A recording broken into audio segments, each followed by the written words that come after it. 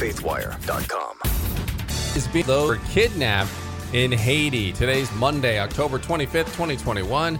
I'm Dan Andros. We'll have this top story and more on today's 4 and 3 podcast from CBN's Faithwire. 4 big stories, 3 things you need to know about them, all from a Christian perspective. That's what we do here. You can find us on iTunes. We're here Monday through Friday. Would love to have you with us. And joining me today, as always, is Tré Goins-Phillips from Faithwire.com with a look at what's coming up. What's going on, Tré? Hey, Dan. Happy Monday to you. So we are going to be talking about the Prime Minister of New Zealand is seemingly gleefully admitting that she wants to create 2 classes of people in her country between the vaxxed and unvaxxed. And atheists are scrambling to block Operation Christmas Child because nothing can just be nice. Like, we can't have good things. Can't have nice things. Can't have them. Then we'll end on a good note. Jordan Peterson's daughter, Mikhaila, has apparently become a Christian, and she's talking about her faith in her podcast. So we'll get into some of those details. All right. Sounds good. And on that New Zealand story, that Prime Minister there, sounding an awful lot like Noam Chomsky, who is also trending today. And we'll compare that there in just a couple minutes. But let's start with story number 1. It's been 10 days since 17 Haitian missionaries have been kidnapped. And there has been no progress that at least has been made public. Here are 3 things you need to know, starting with number 1, the details. Late last week, a video was released by one of the gang members in Haiti demanding at least $1 million per victim, or else he'd start killing them. His name was Wilson Joseph, and he's one of the leaders of the 400 Mazoa gang. And he said he'll shoot these hostages, which includes 16 Americans and 1 Canadian and 5 children, if his group's demand for $1 million in ransom for each hostage is not met. He also threatened the chief of police and the prime minister, saying, "I will make you cry blood." U.S. officials are said to be investigating that video. It's uncertain exactly what they're doing with that. Loved ones of the kidnapped family members called for a day of prayer and fasting in hopes that they would be released unharmed. The U.S. Embassy has issued an alert to telling Americans to avoid all unnecessary travel to Haiti. And in the midst of all this, as they're trying to figure out how to get these people home safely, the head of Haiti's national police just resigned. The FBI does say they have a team on the ground there in Port-au-Prince working closely with Haitian authorities to secure their release. But when you hear that the head of the Haiti's national police just resigned, it kind of makes you question what's going on down there. So number 2, this is all happening as protests are also ramping up in Haiti. So you see people burning stuff in the streets, violence and unrest after a series of, other violence when their president was assassinated. Of course, that came on then you have natural disasters coming along as well, another earthquake. And you combine that with already crippling poverty, and man, you have an absolute powder keg there in Haiti. And there's some interviews going around. I saw one driver on CBS getting interviewed, and he was kind of summing up the situation there in Haiti and said gangs, they charge extortion fees for everything. And he said that basically the whole country's controlled by gangs. I mean, they can dictate, for example, where humanitarian aid goes. They can intercept it and just take it for themselves and so forth. Even when we talked to Kate Bartow, who's a Haitian missionary who we at CBN and Faithwire have interviewed several times, she just went down there after the earthquake, and she got accosted by people trying to steal their supplies that they were handing out. They were just handing out tarps. Literally all they had was just bags, some tarps so people could put them over their broken huts or homes and roofs in order to stay dry. And they actually had to run in a video that is on CBN's YouTube. You could see them. They had to run from place to place when they drop it off to a person because for exactly that reason, they didn't want it to get stolen. So crazy, crazy, crazy stuff going on in Haiti right now. Very dangerous. And number 3, why does it matter? Obviously, Tré, we need to be in prayer for these missionaries and the kidnappers. I think it's important. I know that this Christian organization also asked for that as well, that God would lead them to a heart of repentance. And of course, I think just the entire country of Haiti, because it's just in disarray, and you just have to feel for the people there because they're just trapped in a situation that's so difficult. Yeah.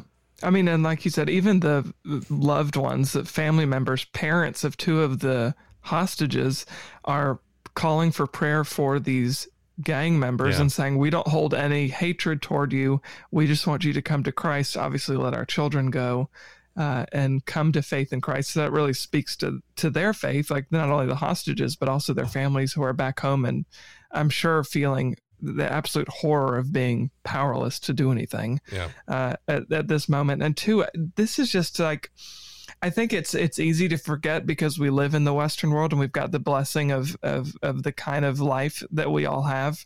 But like in these developing or third world countries, like this is just the situation. Like they may have a legal system on paper, but it just doesn't translate into reality so often. I've been to El Salvador just several years ago, but there it's like the people when we first got to the country said, don't necessarily pull over if a police officer is pulling, is trying to get you to go off to the side of the road, because they can try to extort you right then. Like, I won't give you a ticket if you give me this much money. And a lot of times they'll coordinate with gang members. So it's like the legal system is there. And there are great people, I'm sure, in the legal system who are police officers wanting to do the right thing, but you just can't tell when you're in these countries that are so devastated and dealing with so much horror in their own way, that it's just really, really hard to make the justice system actually work like it's supposed to on paper. So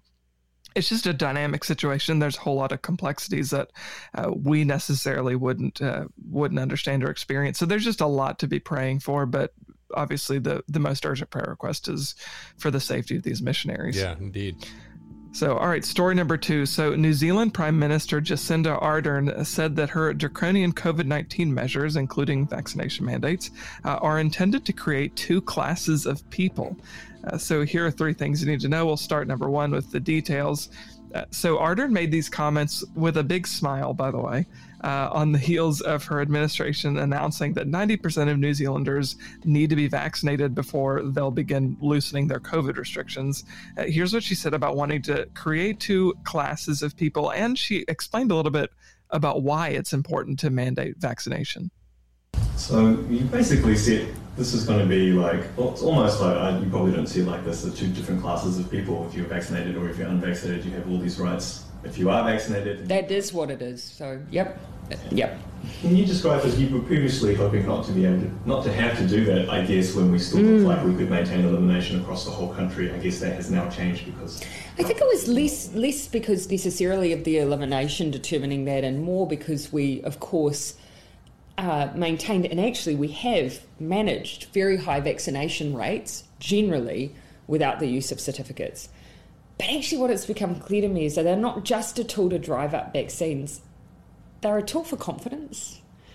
People who have been vaccinated will want to know that they're around other vaccinated people. They want to know that they're in a safe environment. It is a way that we can give confidence to those who are going back into hospitality or events. And so that is something that I think we should offer to people who have been vaccinated, that confidence that we're doing everything we can to keep them safe and that they can come back out and start enjoying those things safely.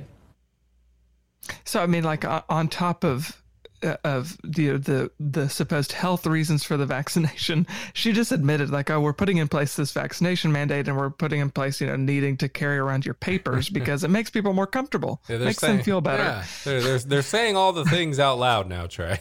Yeah. So number 2 here, look, those who choose for whatever reason not to get vaccinated also are not going to be as free as those who choose to get vaccinated. Those who don't won't be able to participate in the economy. They won't be able to travel around New Zealand like those who can prove with their papers that they've been vaccinated. So, but again, like a great deal of the motivation behind all of this seems to be like what Ardern said, is just to make people more comfortable. People are more confident if we can mandate everyone show their papers to say that they're vaccinated. So number 3, why does it matter? Like, anybody and everybody, I think, Dan, should be bothered by this kind of stuff. Like how gleefully she said, oh yeah, like we're intending to create 2 classes of people. I mean, if we were not divided enough already, I just don't know that this is going to do anything but make that problem a whole lot worse. Now, obviously this is New Zealand, but I don't necessarily think that our government is too far away from maybe switching their position and being all for this kind of stuff. Yeah. Well, if Noam Chomsky has anything to say about it, he's obviously one of these American intellectuals. And and he was out there. He's going viral today for saying basically the same thing that this prime minister just said, that we need to. He said, I don't think we should mandate these vaccines. We should just isolate them. Create two classes of people here. It's really, really mind-boggling stuff that I think a lot of people have been warning about.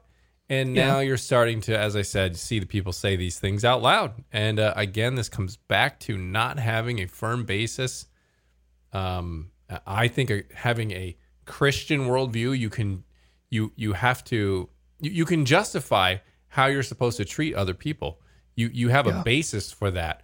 When you don't have that basis and the government is your highest power, this is what it leads to. And people go, oh, I'll stop it. We're a civilized country. But you can see how quickly that falls apart. Yeah. And I mean, if you just remember, like pre-Biden announcing the vaccine mandate for employers with 100 or more workers. Said he wouldn't do it. One, he said he wasn't going to do it. And two, the White House said like, oh, we're not going to do any sort of vaccine mandate. But if private companies, like if big corporations want to do it, we'll give you a blueprint on how to do it best.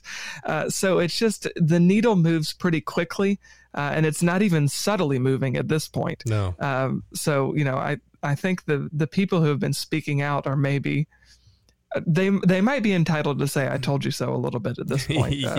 But hopefully they don't get to say it too much, because I hope some of this stuff enough people push back against it that we don't have a lot of it. Indeed. All right, story number 3. Atheist activists.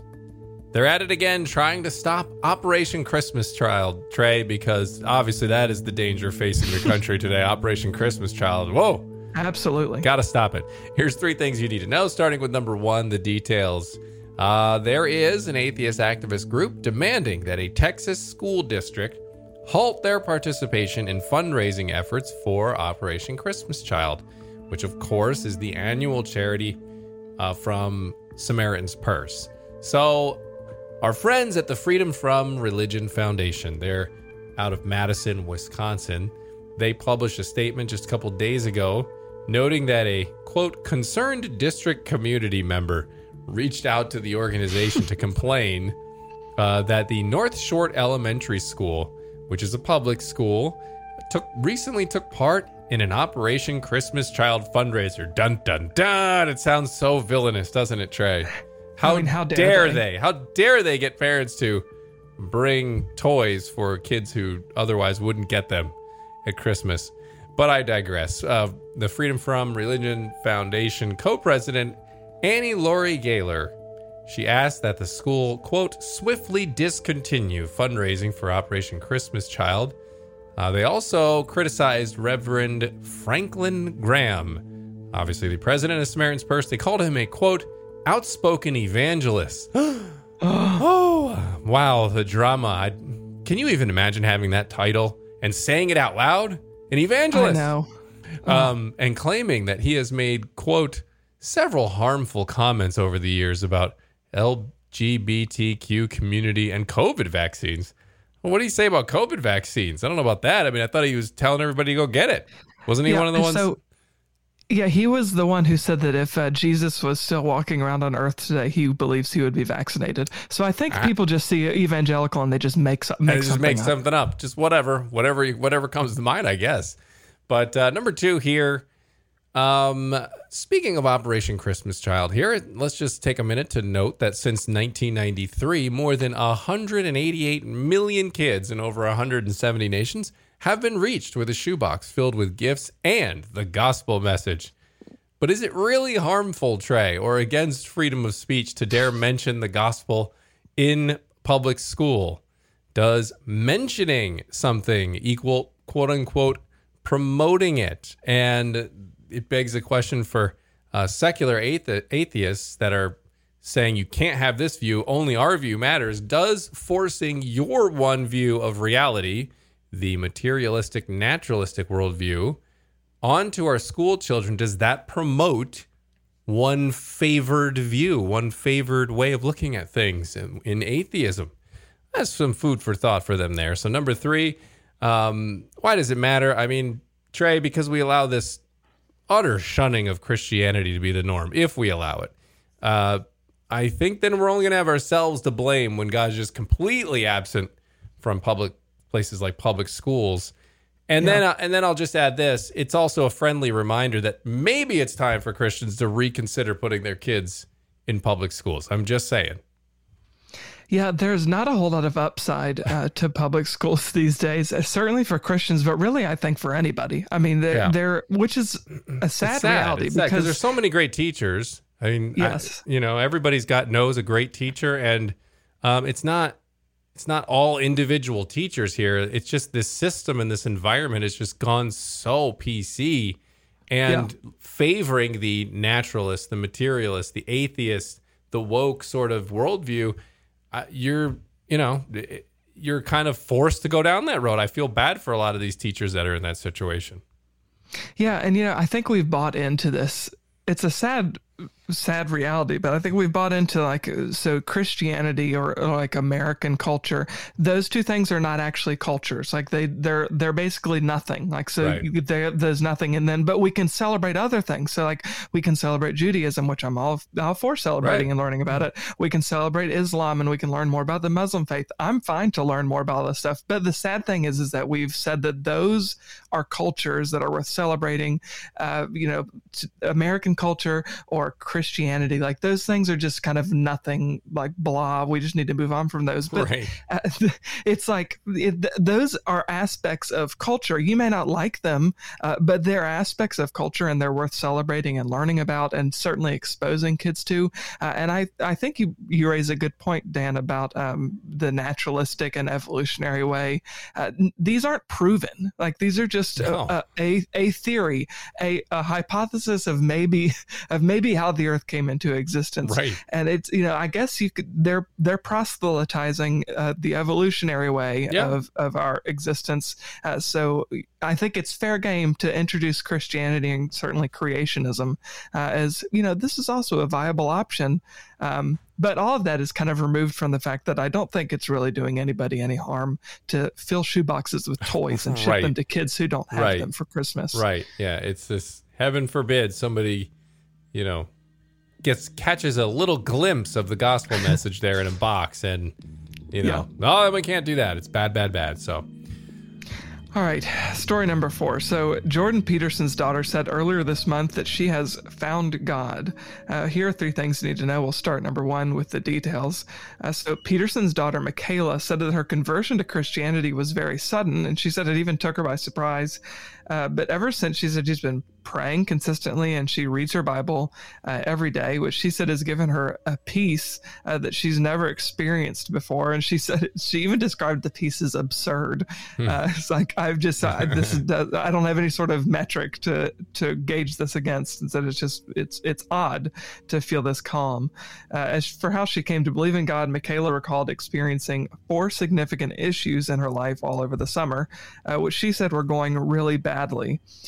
She traveled to Austin, Texas, where she met a Christian guy whom she shared some of the details of her struggles with. And the problem, the man told Peterson, was that she needed God.